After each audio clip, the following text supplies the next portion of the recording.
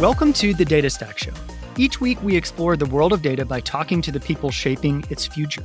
You'll learn about new data technology and trends and how data teams and processes are run at top companies. The Data Stack Show is brought to you by RudderStack, the CDP for developers. You can learn more at rudderstack.com. Welcome back to the Data Stack Show. Today, we're talking with Kevin Hu from Metaplane. Costas, there are a lot of tools in the data observability space, and that's what Metaplane does. And I'm interested to know, of course, I do a lot of stalking on our guests for the shows, but I want to know how he went from MIT to starting Metaplane, because that's an interesting dynamic sort of coming out of academia and then going through Y Combinator and starting a company. So I just want to hear that backstory. How about you? Yeah, I want to learn more about the product, to be honest. I mean, it's data observability and data quality and I don't know what other name we're going to have tomorrow for the category. It's like a very hot product category right now in terms of developments and innovation. And I think he's the right person to chat about that. So let's see how Metaplane understands and implements data observability, and also what's next after that. What are the plans there and where the industry is going? Let's do it. Kevin, welcome to the Data Stack Show. We're so excited to chat with you. So excited to be here. I'm a longtime listener of the show. I recognize both of your voices, and to be here with you on the Zoom, it's really a privilege. So thank you. Cool. Well, we always love hearing from our listeners, and especially when they are guests on the show. So I want to, of course, I do LinkedIn stalking. Our listeners know this. You probably know this from listening to the show. So you started at MIT studying physics, and then you made the switch over to focusing on more computer science subjects. And so I have two questions for you. One, why did you make the switch? And then two, did that influence you starting Meta, actually sort of studying, those topics from an academic standpoint? Yeah, I think, one great research is Costas and I both found ourselves in the either fortunate and privileged or unfortunate place of CS at some point. And I did start studying physics, and I remember the Gauntlet course at the time, which was the experimental lab course everyone took as a junior, was notorious for burning people out. And every week you replicate a Nobel Prize winning experiment, and the second week you analyze it. Something that really stood out to me was the people who had the hardest time in the course weren't necessarily the people who weren't the best physics students, but it was the people who didn't know MATLAB and didn't know Python. So they could collect the data, but weren't able to analyze it. They were the ones who were pulling all-nighters. And at the same time, my sister, who is a biologist, she had about 5 years of data on fish behavior. So tilapia are very interesting fish where you have a tank of them, you drop in another tilapia, and all the other tilapia change. Oh, fascinating. Yeah, they're very tribal, very easy to observe. And at the end of 5 years, she messages me saying, "Hey, Kevin, can you help me analyze this data because I don't know R?" And to me, this is just absurd, because why are some of the brightest people in the world bottlenecked because they don't know how to write code? And obviously that doesn't apply only to scientists, but really to anyone who works in an organization who either produces data or consumes data. If they don't know how to program, you're not necessarily working with data in the most low friction way. So that's how I got into CS research, trying to build tools and develop methods for automated data analysis. This is back in 2013. Okay, wow. Super interesting. Tilapia are also tasty, by the way, if you're a good cook. That's a good data point. That is a data point. That's a qualitative data point. Happy to share that with your sister. I have plenty of tilapia data points too. Hopefully your listeners are not fish or people. That's right. Okay, so tell us, so you studied computer science tooling, how to sort of support people, help people based on your experience of really bright people not being able to analyze data. Take us from there to starting Metaplane, and then tell us what Metaplane is and does. So for 6 years, we built tools that, given a CSV, try and predict the most interesting, by some measure, like visualizations or analyses that could come from that CSV. So at first it was really rule-based, but then it was more machine learning-based, where we had a lot of data sets and visualizations and analyses scraped from the web. And the papers were really interesting. And it turned out you could predict how analysts worked on a data set with relatively high accuracy. The problem was when we tried to deploy it at large companies, including Colgate-Palmolive, Estee Lauder, they funded a large part of my PhD, and I still have many goodie bags. Some of my colleagues have GPUs. I have retinol. Lots of toothpaste. Tons of, I'm not complaining. But the problem was when we wanted to deploy these tools, it became very clear, like, okay, connect us to your database. And they'll ask, like, okay, what database? We have like 23 instances of SAP. And this was back in 2015 and 2016. So it's a bit worse back then than it is today. But it became clear that like data quality is one of the biggest impediments to working with data, not necessarily when you have a final clean data set in the last mile generating the analyses of that. So that's the motivation to build Metaplane, where we couldn't necessarily make that flower grow. Now we have the augmented analytics and different categories arising trying to do that analysis. But we figure if we can plant the garden, maybe someone else can take it from there. Very cool. And so tell us about Metaplane. Like what's the problem that it solves? So Metaplane, we like to think of it as the Datadog for data. It's a data observability tool that connects across your data stack to your warehouse like Snowflake, to your transformation tool like dbt, a BI tool like Looker.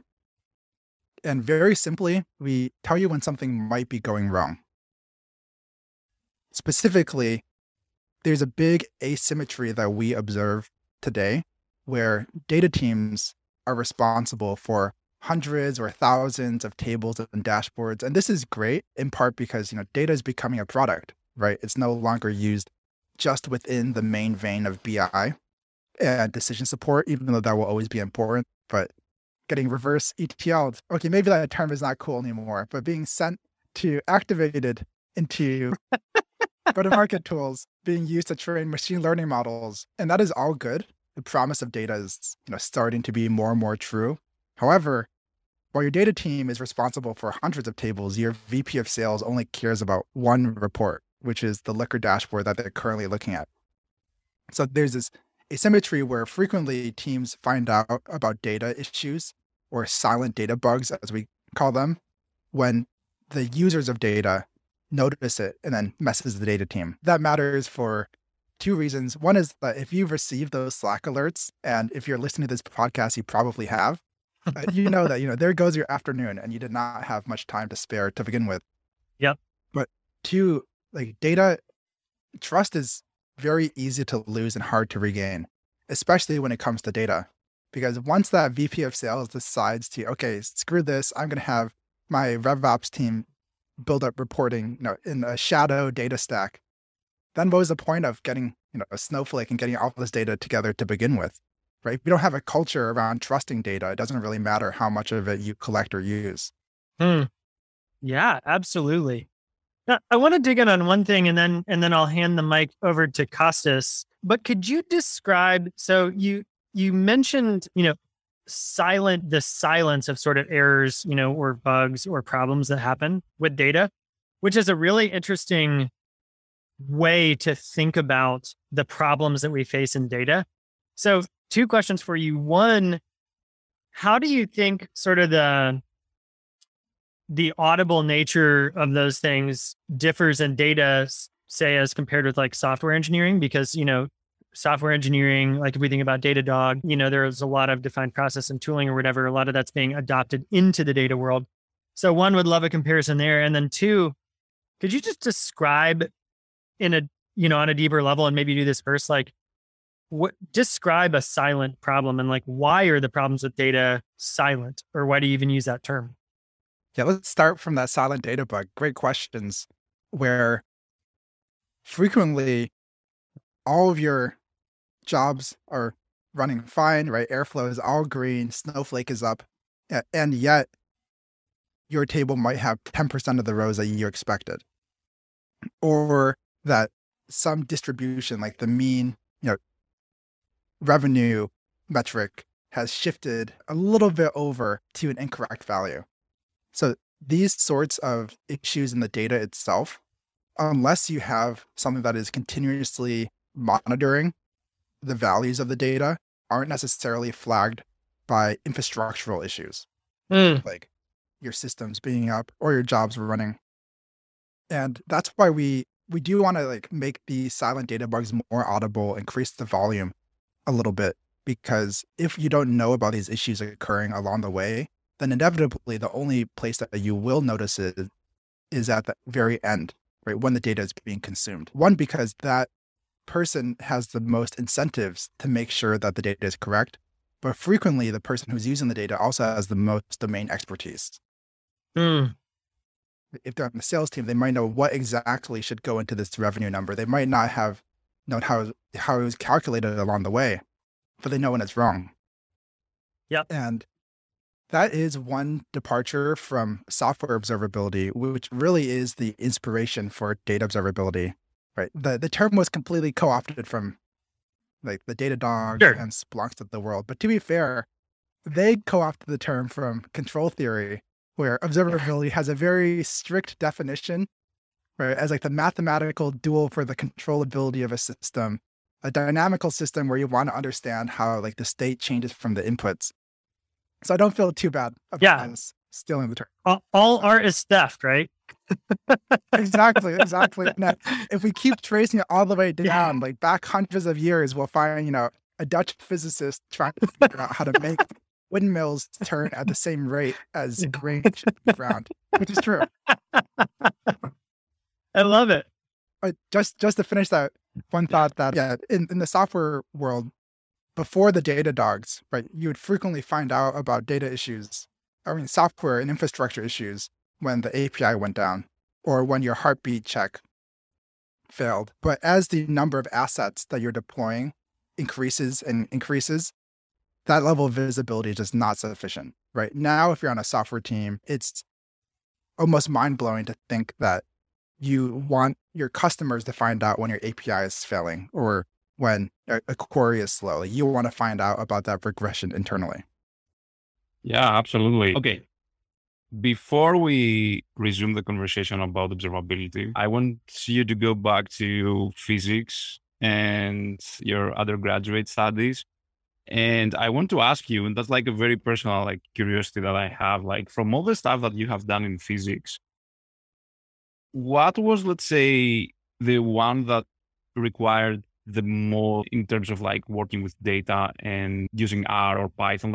What you talked, what do you think that couldn't exist in a way, almost, let's say, if we can exaggerate, as a domain of physics, if we didn't have today computers and all these languages and all these systems to go and crunch the data? Ooh, I have two answers to that question. One is when I was doing more pure physics research, like AMO, atomic, molecular, and optical physics research. So you can think about, ultra cool atoms using laser cooling and trapping, where the fine level of control that you need to calibrate these systems, and then the amount of data that you're retrieving from the systems that you're observing is immense. Right? Yeah. There's a reason why higher performance computing was really invented at CERN, and why the internet was kind of invented. These scientific research facilities they had the need for data first, and then even today, the scientific computing ecosystem almost exists separate from our data stack. Yeah. The qualities of the data are completely different. Yep. The other strain was, at some point, I got more interested in quantitative social science research. So we published this paper on the network of languages, trying to understand how information flows from person to person via the languages that they know. Mm-hmm. Specifically, there's nothing stopping us from going to any news site in another language, besides the fact that we might not know that language. Mm-hmm. So we had tons of data at the time about bilingual Twitter users, about Wikipedia editors who edited Wikipedia in more than one language, translations from one language to another to try and figure out the connectedness and the clusters of different languages. So that wasn't necessarily a problem of big data necessarily. It all fit on one person's laptop, but we wouldn't have collected that data if it wasn't today. Yeah, 100%. No, that's super interesting. And I remember like at some point, one of the first episodes that we had like a guest who worked at CERN. Like he was taking care of like the infrastructure there and writing like code in C++, like to crunch the data there. And it was funny to hear him saying like, what was his first impression when after his PhD, he went into the industry and hearing about big data and like people saying like, okay, we need like a whole cluster like to crunch this data. And he was like, okay, like, are you serious? Like, you consider this like, he was like, oh, like, I mean, he was dealing with petabytes and petabytes of data. I mean, just an unbelievable amount. So he goes to work in insurance and he's like, I mean, this is the kiddie pool. Totally. There's levels to the game, right? And I'm sure that when he goes down the hall to another person at CERN that like petabytes, like we have even more data than that. Yeah. It's super interesting, like to see the different perspectives when someone is coming like from scientific computing and the point of view that they have and like how you solve the problems, like with working with a lot of data. Although, okay, we also have to say that like the needs are completely different. Like the environment, the context that they do the processing is also very different. So it's not like exactly comparable, right? Like you cannot say that the work that Facebook is trying to do with the data that they have is like the same type of problems that are solved by highly parallelized algorithms, like trying to solve partial differential equations, for example, right? Like there's like very, very different like problems and they have different needs, both in terms of infrastructure and the software and the algorithms that we are using. But yeah, like 100%, I mean, there is a reason, as you said, that like the internet, that the web came out of CERN and like all these technologies, like they're like highly associated like with physics. Okay, enough with physics. Let's go back to data observability. So I have like a question about, we use a lot and it's very interesting because you talked about like this experiment with languages and when you're like bilingual and like all that stuff. But something similar, I think, is also like happening when we introduce like new product categories, right? Like, as you said, like we stole like the term observability from Datadog that took the term observability from like control theory and who knows about the Dutch guy who was doing. But when we are talking about what we're using, like, and you used with Eric, like the term bug, right? And silent bug. But like, okay, like in software, when we are talking about like bugs, there's like a very, let's say, key relationship between, how to say that, like it's a very deterministic thing, right? Like, okay, there are like a few bugs that it's hard like to find them, especially like in distributed systems and stuff like that, where the behavior is not that deterministic necessarily. But like broadly, when we're talking about bugs, we are talking about like something very deterministic as a system, right? But with data, my feeling is that when we're talking about bugs on data, it's not exactly that. Like there's much more vagueness there, and it's not that like clear to define what the bug is. And that's why many times I say that like maybe it's better to use the term trust, like how much we can trust the data, right? So from a binary relationship, bug or not bug, we go into like how much we can trust something. So what's your experience with that? And like what's common and what's not common between patterns from software engineering and data and working with data? You're so right that the way that we refer to data as having bugs is not a one-to-one with software, right? Like a software bug, it's a logical issue that somehow your logic did not produce the outcomes that you'd expected when it encountered the real world, right? Either the real world was more complicated than you thought, which is frequently the case, or your logic was not sound. In which case, you get someone to review your PRs. The engineers on my team will be like, "Well, Kevin, the Data bugs are interesting because I think the root cause can be equally similar in some cases where, yes, there are logical issues within your DAG extending beyond the warehouse, but from very beginning to very end, right? It is conceptually a chain of logical operations, but the data could be input wrong, right? It either came from a machine that did not do what you expected, or a person entered in the wrong number. So you're right that the scope of a data bug is a little bit larger in that sense. And as a result, what goes into data observability is slightly different than what goes into software observability. In software, you have the notion of traces, right? Like in data, you have an incident that occurs, but also the traces, right? The time correlated or the request scoped logs that help you, like, okay, where did this begin and where did this end? And in data, right, that's kind of replaced by the concept of lineage, right? But the tricky thing is that lineage is ever perfect. Yeah. That it's until Snowflake starts surfacing it to everyone, right? And Snowflake will not cover it end to end, right? You also Yeah. BI tool and upstream as well. Maybe they'll work with Rudderstack to figure it out, but there's always some loss of resolution along the way. So as a result, right, even if you build all those integrations and build an amazing parser, like you're still working with incomplete information. Whereas traces in the DevOps world can be extremely exact. Yeah. You might not be inferring causality, but at least you have all of the metadata that is relevant. Yeah. So,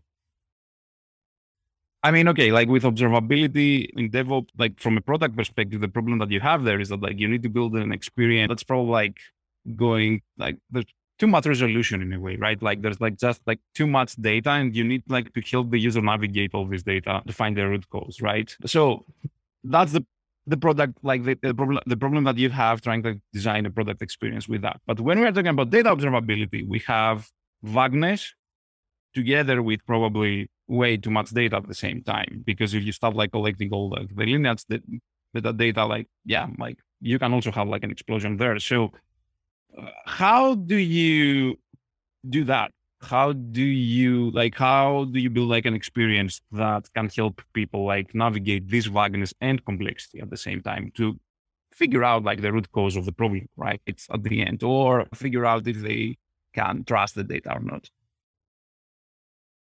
Part of this is a very challenging like computational problem on the back end. Like and then another part of it is a UI UX problem, which is no less difficult. It may even be more important. So let's take, for example, a table is delayed, right? That it's usually refreshed every 10 minutes and it's been, let's say it's been 2 hours, and that is unusual even after taking seasonality into account. Where if we surface this issue to a customer, then we'd be like, okay, that's useful. But almost always the first question is, does this matter? That the table is not being used by anyone. Maybe we don't need to fix it right now. And then the second question is, what is the root cause? So can I do something about it? And only when all those three pieces fall into place, like a real issue has occurred, it has an impact, and I can do something about it, is this necessarily going to bubble to the top of your triage list? But to answer your question, what that means is being it means a few things on the Metaplane side or any tool that's trying to do this for you. One is building really robust integrations across your data stack. So it needs to be in your BI tool, ingesting all of your dashboards and the components of those dashboards and getting the lineage to a table in as fine resolution as possible, and making sure that that's up to date and reflecting the latest state of your warehouse and latest state of your BI tool. It means disambiguating entities correctly. So if you have a transactional database that's being replicated into your analytical database, right? How do you know that one table refers to the other? If you have a fivetran sync, how do you know that this fivetran sync is syncing those two, like entity A to entity B? That's a tough problem. And then the third piece is, I'll call prioritization, right? Is one table might have 100 downstream dashboards. right? Mm-hmm. And how exactly do you want to surface this to your user, right? Do you just say the number 100 or do you list all 100? And Yeah. there's a principle, at least in information visualization, Schneiderman's mantra of the inventor of the tree map. He's the professor at University of Maryland, I believe. He always says like overview first, and then filter, and finally details on demand. So the way that we try to do at Metaplane is like giving you as useful of an overview of what happened in an incident, Mm-hmm. and then letting you filter down what you think is relevant, and then finally zooming in on the details when you want it. Mm-hmm. For example, the number of times that one dashboard that depends on this table has been used. Mm-hmm. Okay, that's super interesting. And you mentioned, you said like it's both like a UI UX and a computational problem.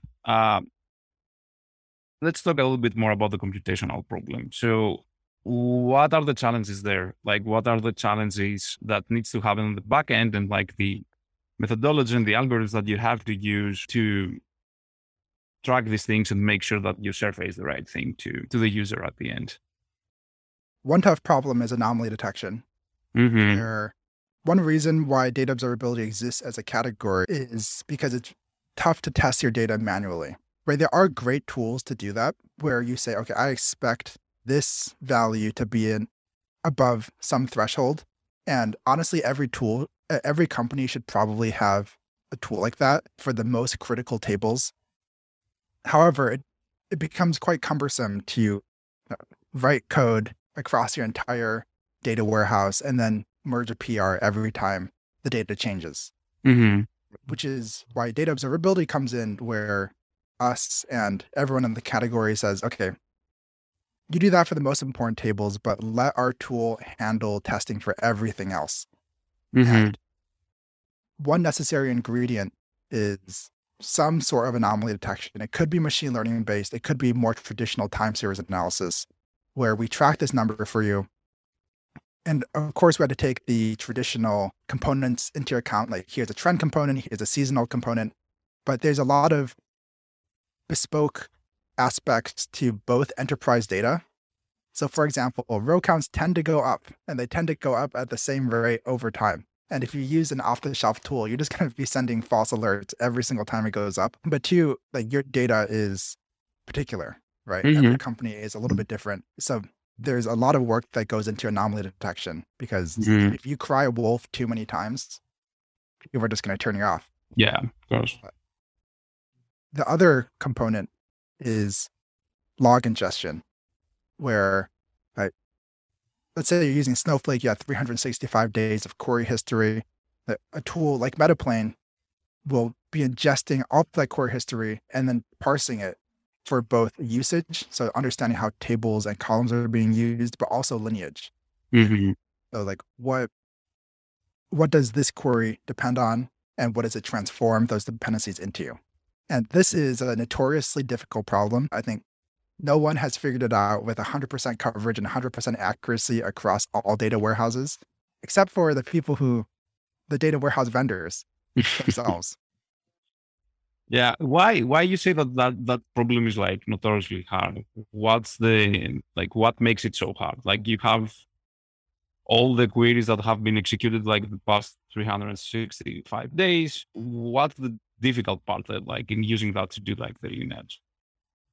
It's a combination of differing SQL dialects from warehouse to warehouse. So things are starting to get standardized, right? The parser that you write for Snowflake is different than the one that you might write for Redshift. Mm-hmm. And secondly, there's often a lot of ambiguity within the data warehouse, right? Like which tables are being used within this query. And that's a relatively easy problem, but then what columns are being used by those tables? And tables might have very overlapping or duplicate column names. And you might say, okay, well, the compiler is able to turn SQL is a well-defined language, right? Snowflake is able to turn this SQL into columns and tables that are being used, but they have access to the metadata, and they have access to their runtime. Yeah. Absolutely. Like, so you think that like this could be easier to handle if like more metadata were like exposed by the database system at the end, right? Like if the information that was like exposed through Snowflake, for example, was more like that would help like a lot to figure these things out. So it's more about exposing more of the internals of the database system at the end that is needed there. That's interesting. That's okay. It's very interesting. All right. Okay. Anomaly detection. So what are you doing on your product like with anomaly detection right now? Like, do you have some kind of functionality around that, and how does it work? Yeah, one quick note on the data warehouses releasing their internal lineage. I know that Snowflake is starting to do this. It may only be available to enterprise customers right now. Oh, okay. But the moment they do that, one whole category of tools will have a much harder time, the data lineage tools, and everyone else will be exponentially more powerful. If we had access to that for all of our Snowflake customers, which is basically almost all of our customers, it'd be insane the amount of workflows that would unlock. Okay, that's interesting actually. So it's going like to be a problem like for the Lineage companies and the products out there, obviously, because the product is going like the functionality is going to be provided, let's say, by Snowflake. But at the same time, this is going like to make things much more interesting for you. But is there a reason? I mean, why is this going to happen? Like outside of like having access to the metadata, to the additional metadata, is there something else that's like going to make it like more interesting because all your customers are on Snowflake, or like it doesn't matter? I think it's primarily being able to rely on their lineage over our lineage parts. Like just assuming that they're much more correct and up to date and have higher coverage than we do. Yeah, but that's on the other hand, that's like only the Lineage that live like as part of Snowflake, right? Like what happens before and after that. So let's say you have, I don't know, let's say you have Spark doing some stuff on your S3 to prepare the data, and then you load this data into Snowflake, which I think it's pretty common, like in many use cases. So even like if Snowflake does that, how do you can see outside of Snowflake, especially like before the data gets ingested into Snowflake? Totally. Yeah, they don't have the full picture, which is why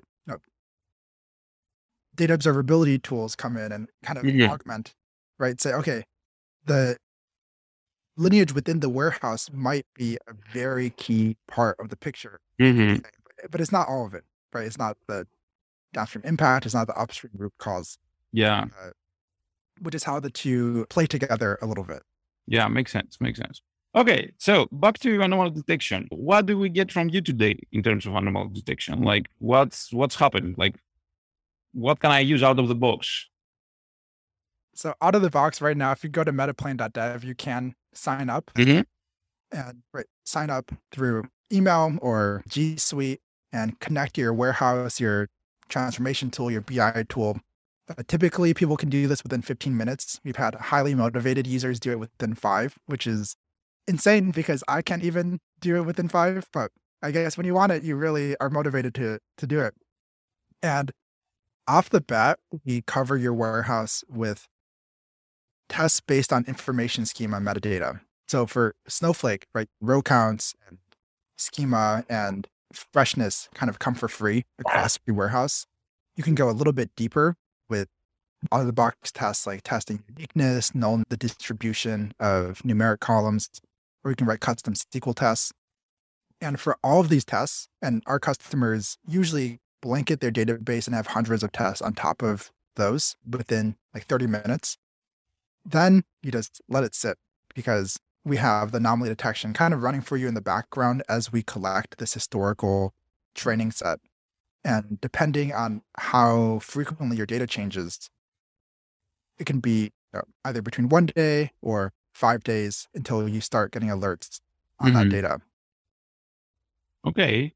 So, all right. So it's like between 1 and 5 days. No, that's neat. And the deployments that you have so far, right? Because we are talking about like data observability. The conversation that we have is like focusing a little bit more, that's how I feel at least, on the data warehouse. So would you say that what Metaplane is doing today is like more of observability of the data warehouse, or you provide, let's say, observability across like the whole data stack that the company might have. Like, let's say I have streaming data and I have a Kafka somewhere, and then I also have like a couple of other databases, and then I might also have like a Teradata instance somewhere running. Like what kind of coverage you would say that like Metaplane today provides? We are focused on the warehouse and its next door neighbors right now. Mm. Part of that is like a strategic move as a company, right? Like we want to start from the place of like highest concentration. Mm-hmm. And, Snowflake is gaining tons of market share, as is Redshift, as is BigQuery, but we don't have to build a whole slew of integrations. Those three cover a lot of the market today. Mm-hmm. And most of our customers use one of those three. We have the downstream BI integration, so Looker, Tableau, Mode, Sigma, kind of go down the list, Metabase we support, as well as the transactional databases like MySQL and Postgres, and increasingly many OLAP databases like ClickHouse. Well, that's where we stop. And honestly, that's where everyone in our category stops today. I'm not very happy with that because this is just a level one of monitoring. Right? Yeah. When you check out an observability tool in 2 years or in 5 years, it's going to be completely different. It's going to be much like the picture that you described, Kostas, where it's like fully end to end. I think that is not only important, but really critical because data is ultimately not produced from your data warehouse, right? Snowflake does not sell you data. It sells you a container into which you can put your data, but that data is being produced by product teams, engineering teams, go-to-market teams, and they're being consumed by those teams too. So when we talk about data trust, which you mentioned before, which I think is a much better category name than data observability, because observability, what is that? That trust is ultimately in the hands of the people who consume and produce the data. That's where we as a category have to go. That's interesting. Okay, so what's your experience so far with the other, let's say, big container of data, which is data lakes, right? So we have the data warehouses, a much more structured environment there, but we also have like data lakes. Okay, Databricks is dominating. They're completely different environments when it comes like to interacting with data. And okay, we get to there's also like this new thing now with the lakehouse where you also have like SQL interfaces there. But what have you seen so far like with data lakes and observability there? Because that's also like a big part, right, of like working with data, especially with big amounts of data. And in many cases, it's, let's say, this like a lot of work that is happening before the data is loaded into something like Snowflake. It has to go through like data lake, right? So is Metaplane doing something with them today? Plans to do something like in the future? And what do you think is the role that data lakes will have in the future? Honestly, we don't come across data lakes too often. Part of it is where we're focused in the market.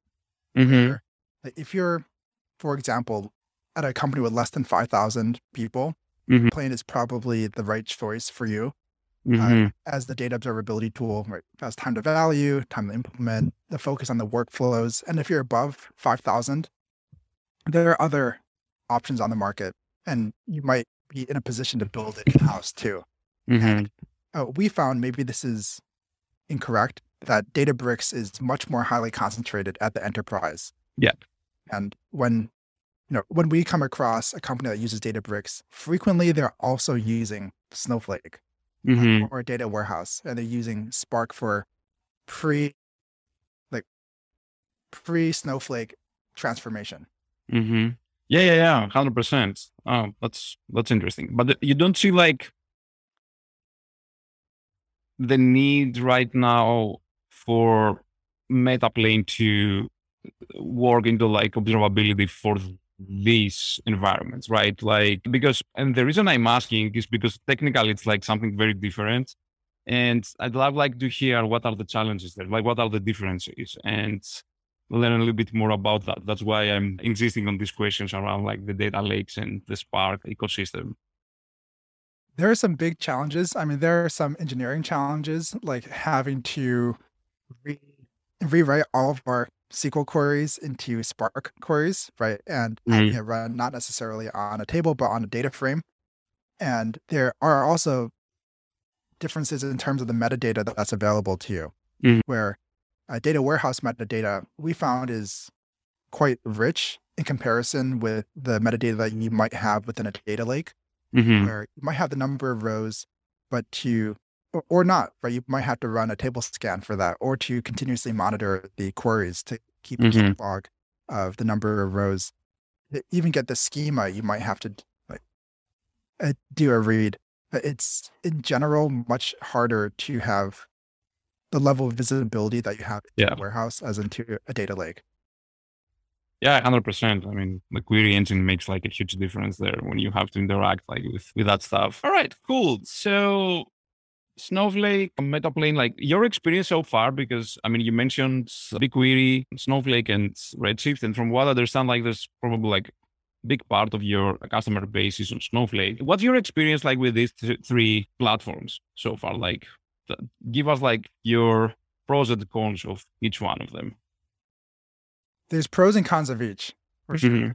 Snowflake has the richest metadata in terms of the freshness and the row counts of different tables. BigQuery also has that metadata. However, to use Metaplane, our customers either tack us onto an existing warehouse or they provision a warehouse specifically for Metaplane. And this is nice because you can separate out the compute and keep track of our internal spend that is incurred through this monitoring. But at the same time, we necessarily impose a cost, whereas some users who use Redshift with some not at their full capacity can tack on Metaplane at no visible financial cost themselves. That makes sense. Yeah, I think that's like, okay, it's the trade-off between having like the elasticity that like the serverless model that BigQuery has compared to, like paying for a cluster that, obviously it can be underutilized. And when it's underutilized, you can put more stuff there without paying more, right? But yeah, it's like the trade-off that every infrastructure team has to face at some point, hard decisions, right? But like from let's say in terms of what is supported, like is like Metaplane like the same experience across all the three different platforms, or like you have like more functionality towards one or the other because of what they expose? It's the same experience across all three. Okay. No major differences. Okay, that's great. And how much of a concern is the cost at the end? I mean, the additional cost that is incurred by a platform like Metaplane that continuously monitors the data on the data warehouse? It's surprisingly much less than people might expect, as we're using information schema as much as possible and the existing metadata. So the tests that rely on your metadata, right, we can read that within seconds at the top of the hour or whatever frequency you set.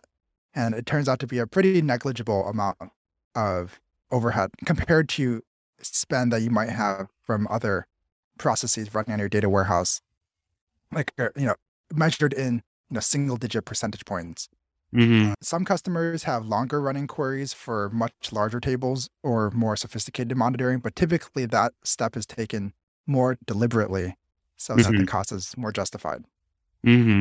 So there are like, let's say there are use cases where like people are, you have, let's say, a continuous monitoring where you establish, let's say the monitors, and they run every, 1 hour, 10 minutes, 1 minute, whatever. But do you see also like ad hoc monitoring that users do? Like, do they use the tool also for, not just for monitoring, but also to debug problems with the data? Totally. That is the next step after the monitoring is like the flag kind of goes off. Is now you have this, well, one, that an incident occurred, but two, you have this historical record of what the data should be and how it has been over time. It's a little bit like debugging once you have a product analytics tool. Yeah. Where, right, if you did not have a product analytics tool, you don't necessarily know like what the latency has been over time, what all the dependencies are, what has happened in a user's journey. And it's very similar with Metaplane, where In addition to the core incident management workflow, there's another component, which is trust and awareness in data, where teams that bring on Metaplane, of course, at first it's often because, stuff has hit the fan and they're like, okay, now we need to get ahead of it next time around. But right after implementing Metaplane, it could be within a few minutes, and you see how queries are being used across the warehouse, how the lineage looks from within your data stack. It's like, wow, how did I live without this? Is Yeah. a familiar quote. Okay. Take us by the hand now and like give us like an example. Like, let's say we have an incident, right? Like a monitor goes off and it's like, oh, something is wrong with this table. Okay. And from things that you have experienced, like a common like example, like describe to us like the journey that the user goes through Metaplane from that moment until they can resolve the problem. And I'd love to hear like what happens inside Metaplane for that and what outside, right? Like how these two like work together for the user like to figure out and solve the problem. So today, Metaplane is like, let's say you have like a home like security system. It is the alarm and it is like the video.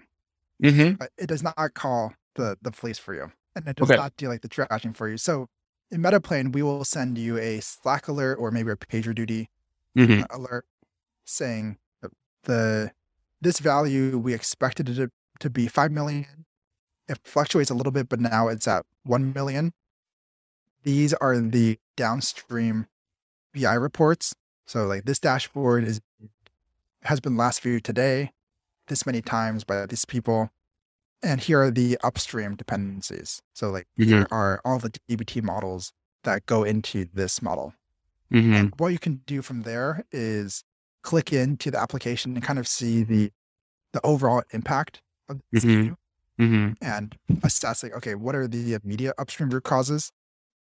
And then two, you can give feedback to our models where if this is actually an anomaly and you want to be continue to be alerted on this, then you mark it and then we'll kind of exclude it from our models. If it was actually normal, because at the end of the day, data does change and no anomaly detection tool is 100% accurate.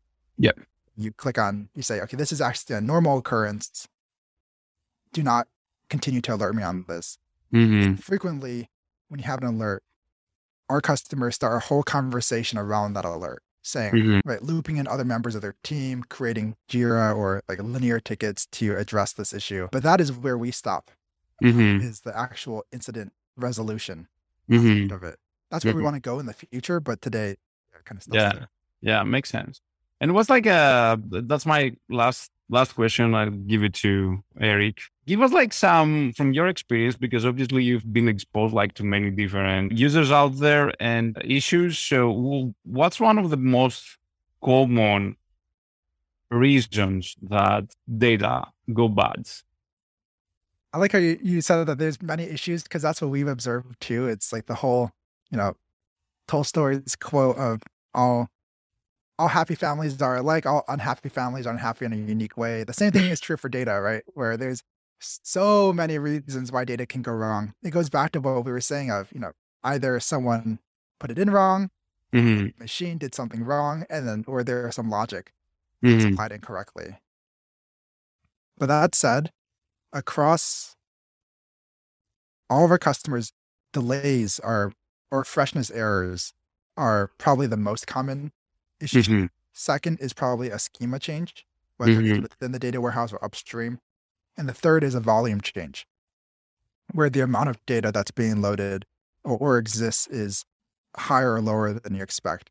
It's a whole long tail from there.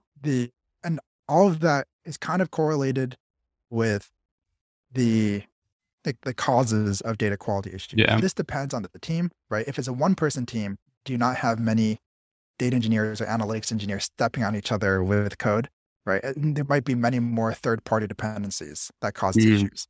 If you're on a larger team, perhaps shipping bugs might be like actual software bugs, not data bugs. Yeah. Might be more frequent. Awesome. Eric, all yours. I monopolized the conversation, but now you can ask all your really, really hard questions. It was fascinating. Okay, so let's dig into Tolstoy a bit more, because that quote is an amazing quote. I think it's called, isn't it like a principle, like the Anna Karenina principle or something? That's exactly what it is. Yeah.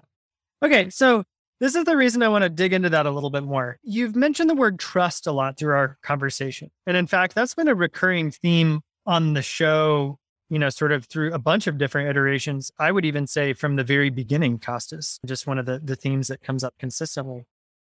So what's interesting though is if we think about some of the examples we've talked about, you have the executive stakeholder who's, refreshing a Looker report and something's wrong, or the salesperson, doesn't necessarily know exactly why, but they know the revenue number's off or whatever.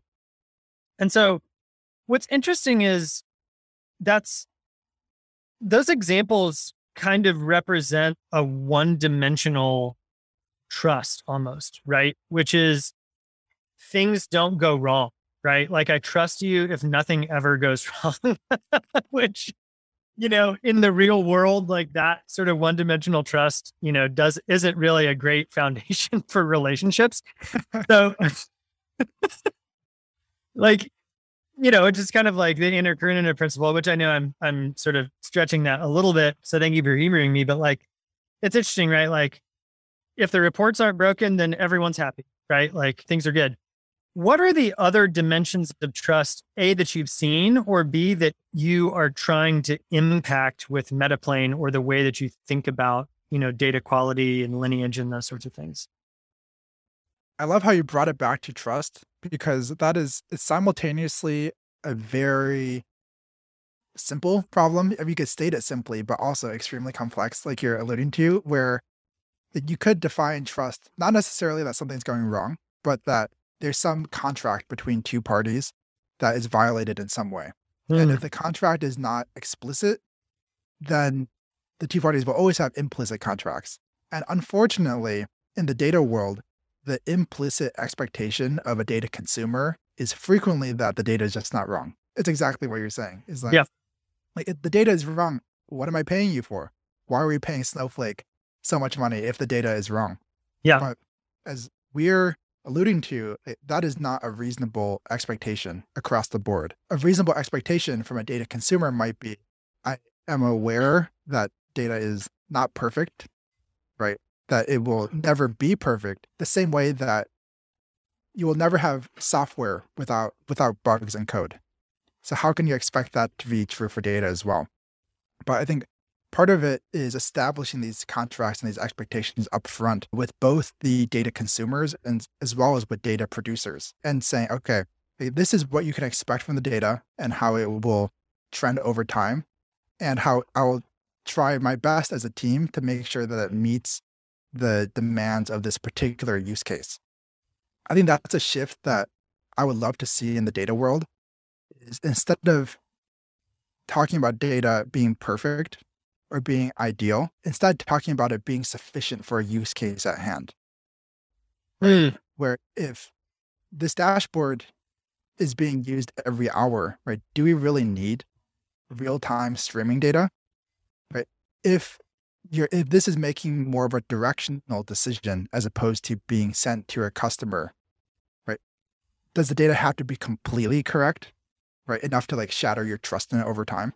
Right. So I think really reverse engineering from the outcome and the people who are using the data is the most clarifying approach that we found to think about data quality and data trust over time. Super interesting. Okay, let's dig into that just a little bit more, just because I'm thinking about our listeners who, and even myself, we deal with these types of things every day. So I love what you said, but my guess would be that there are a lot of people out there who, well, let me put it this way. If you have an explicit contract, that requires mutual understanding, right? And even mutual agreement on, let's say it's a real estate contract, right? Like there's mutual agreement on, say, default and, other things, right? Which both parties need to have a good understanding of for expectations to be set well, right? So if we carry that analogy over to an explicit contract between a data consumer and say like the person who's building the data product, in whatever form that takes, one of the challenges I think probably a lot of our listeners have faced is that if you try to make that contract explicit, the consumer oftentimes can just say, you know what, like, I don't actually really care about these definitions that we're trying to agree on, right? And sometimes maybe there's some malcontent there, but a lot of times it's like, look, I'm busy, like we're all busy, and like I would love to like understand like your pipeline infrastructure and data drift issues and whatever. Can you speak to how you've seen that dynamic play out? I mean, I think in some ways that's getting better as data becomes more valued across the organization, but I think in a lot of places there can still be a struggle to actually make an explicit contract like a practical reality and a collaborative process inside of a company. You're right. It is an idealistic process. However, I do think the conversation is important, not just to talk about expectations of the data, but really just to understand what exactly do the users of data want, right? And, members of data teams it's a tough job, right? Because a classic example is, okay, someone asks you for a dashboard, but do they really want a dashboard? Right? Do they really want this number to be continuously updating over time and to have a relatively fixed set of questions that can be, varied a little bit, but not be super flexible? Or do they want, data activation, to use it again, into Salesforce? Or do they just want a number like right now? And it doesn't have to be changing over time. Or do they want a data application that is maybe more involved, but is much more flexible and has both inputs and outputs, right? I think that is the importance of having a conversation about expectations from like your stakeholders is, you're right, there are some downsides and it takes a lot of time, but that I think once the consumers of your data feel like you really understand where they're coming from, that is a foundation from which you can build trust, right? It's like, okay, they kind of get what I'm asking for, and reverse, I know the amount of work that goes into producing data products that, okay, now the trust is much less brittle. And maybe you don't need that explicit contract, but what you develop implicitly is, implicit contract that I know, okay, it's not, when it's completely broken, that I can still trust it because there's a human on the other end of it. Yeah. If only there were software that could solve the problem of time compression and mutual understanding and the investment that it takes to build that between two humans. We talked before this call about all of this SaaS products that exist, but I really think tools are just tools, right? They exist because people use them to do processes more effectively and more consistently over time. That if a tool doesn't result in something actually changing in terms of people's behavior, and this is a tool that actually is being used by people, not machines, then is it really that important? Yeah, totally. Okay, well, we're close to the buzzer here.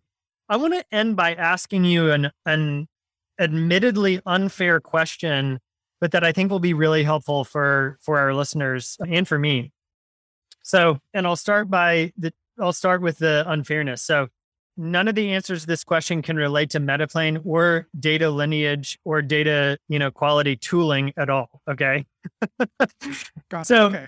Outside of, what you're sort of trying to build, with your life and your team, if you could give one piece of advice to our listeners out there who are working in data in terms of building data trust, even maybe like one practical thing they could do this week before the week is over, what's the one thing that you would tell them to do?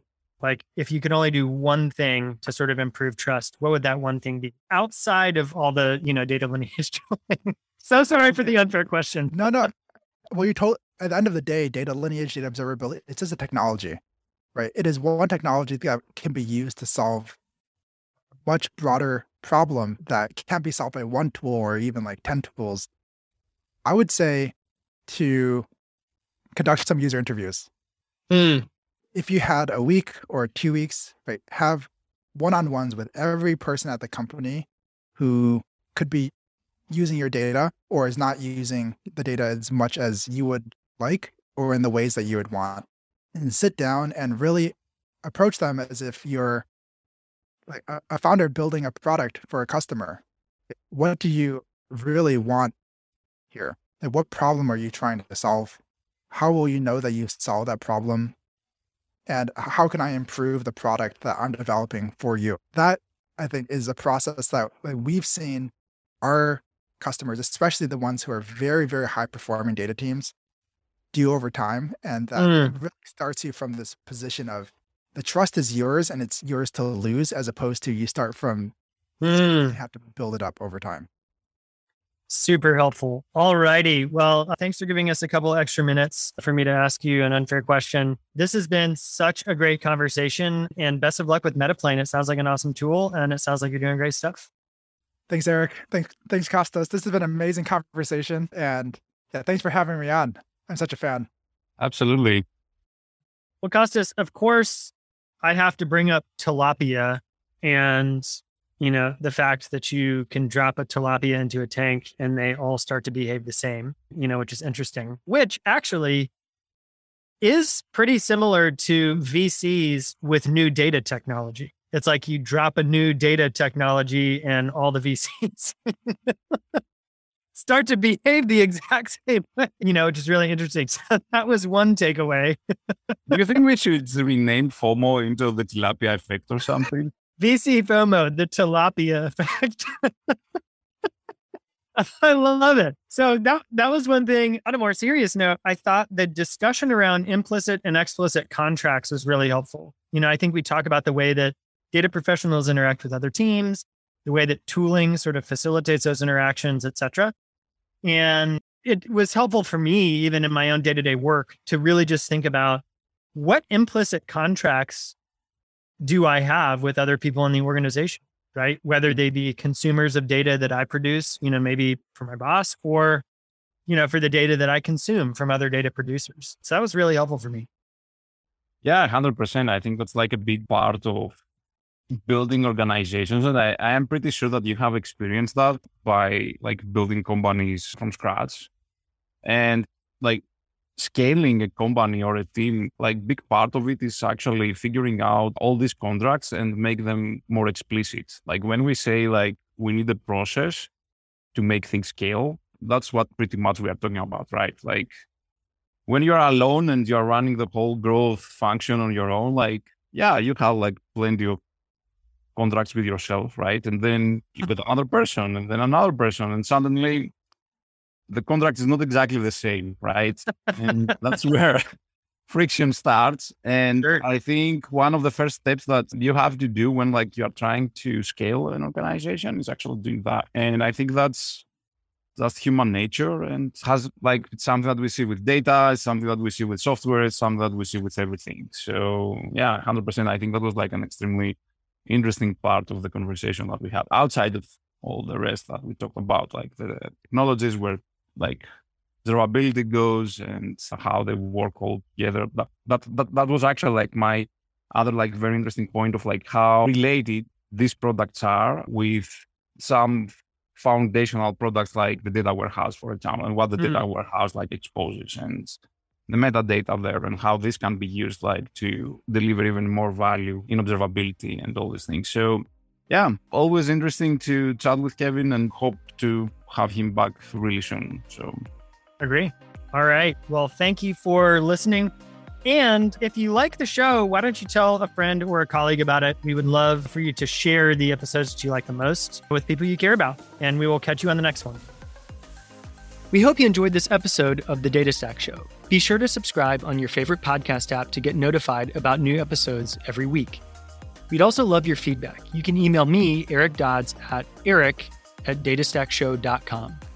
That's ERIC@datastackshow.com. The show is brought to you by RudderStack, the CDP for developers. Learn how to build a CDP on your data warehouse at rudderstack.com.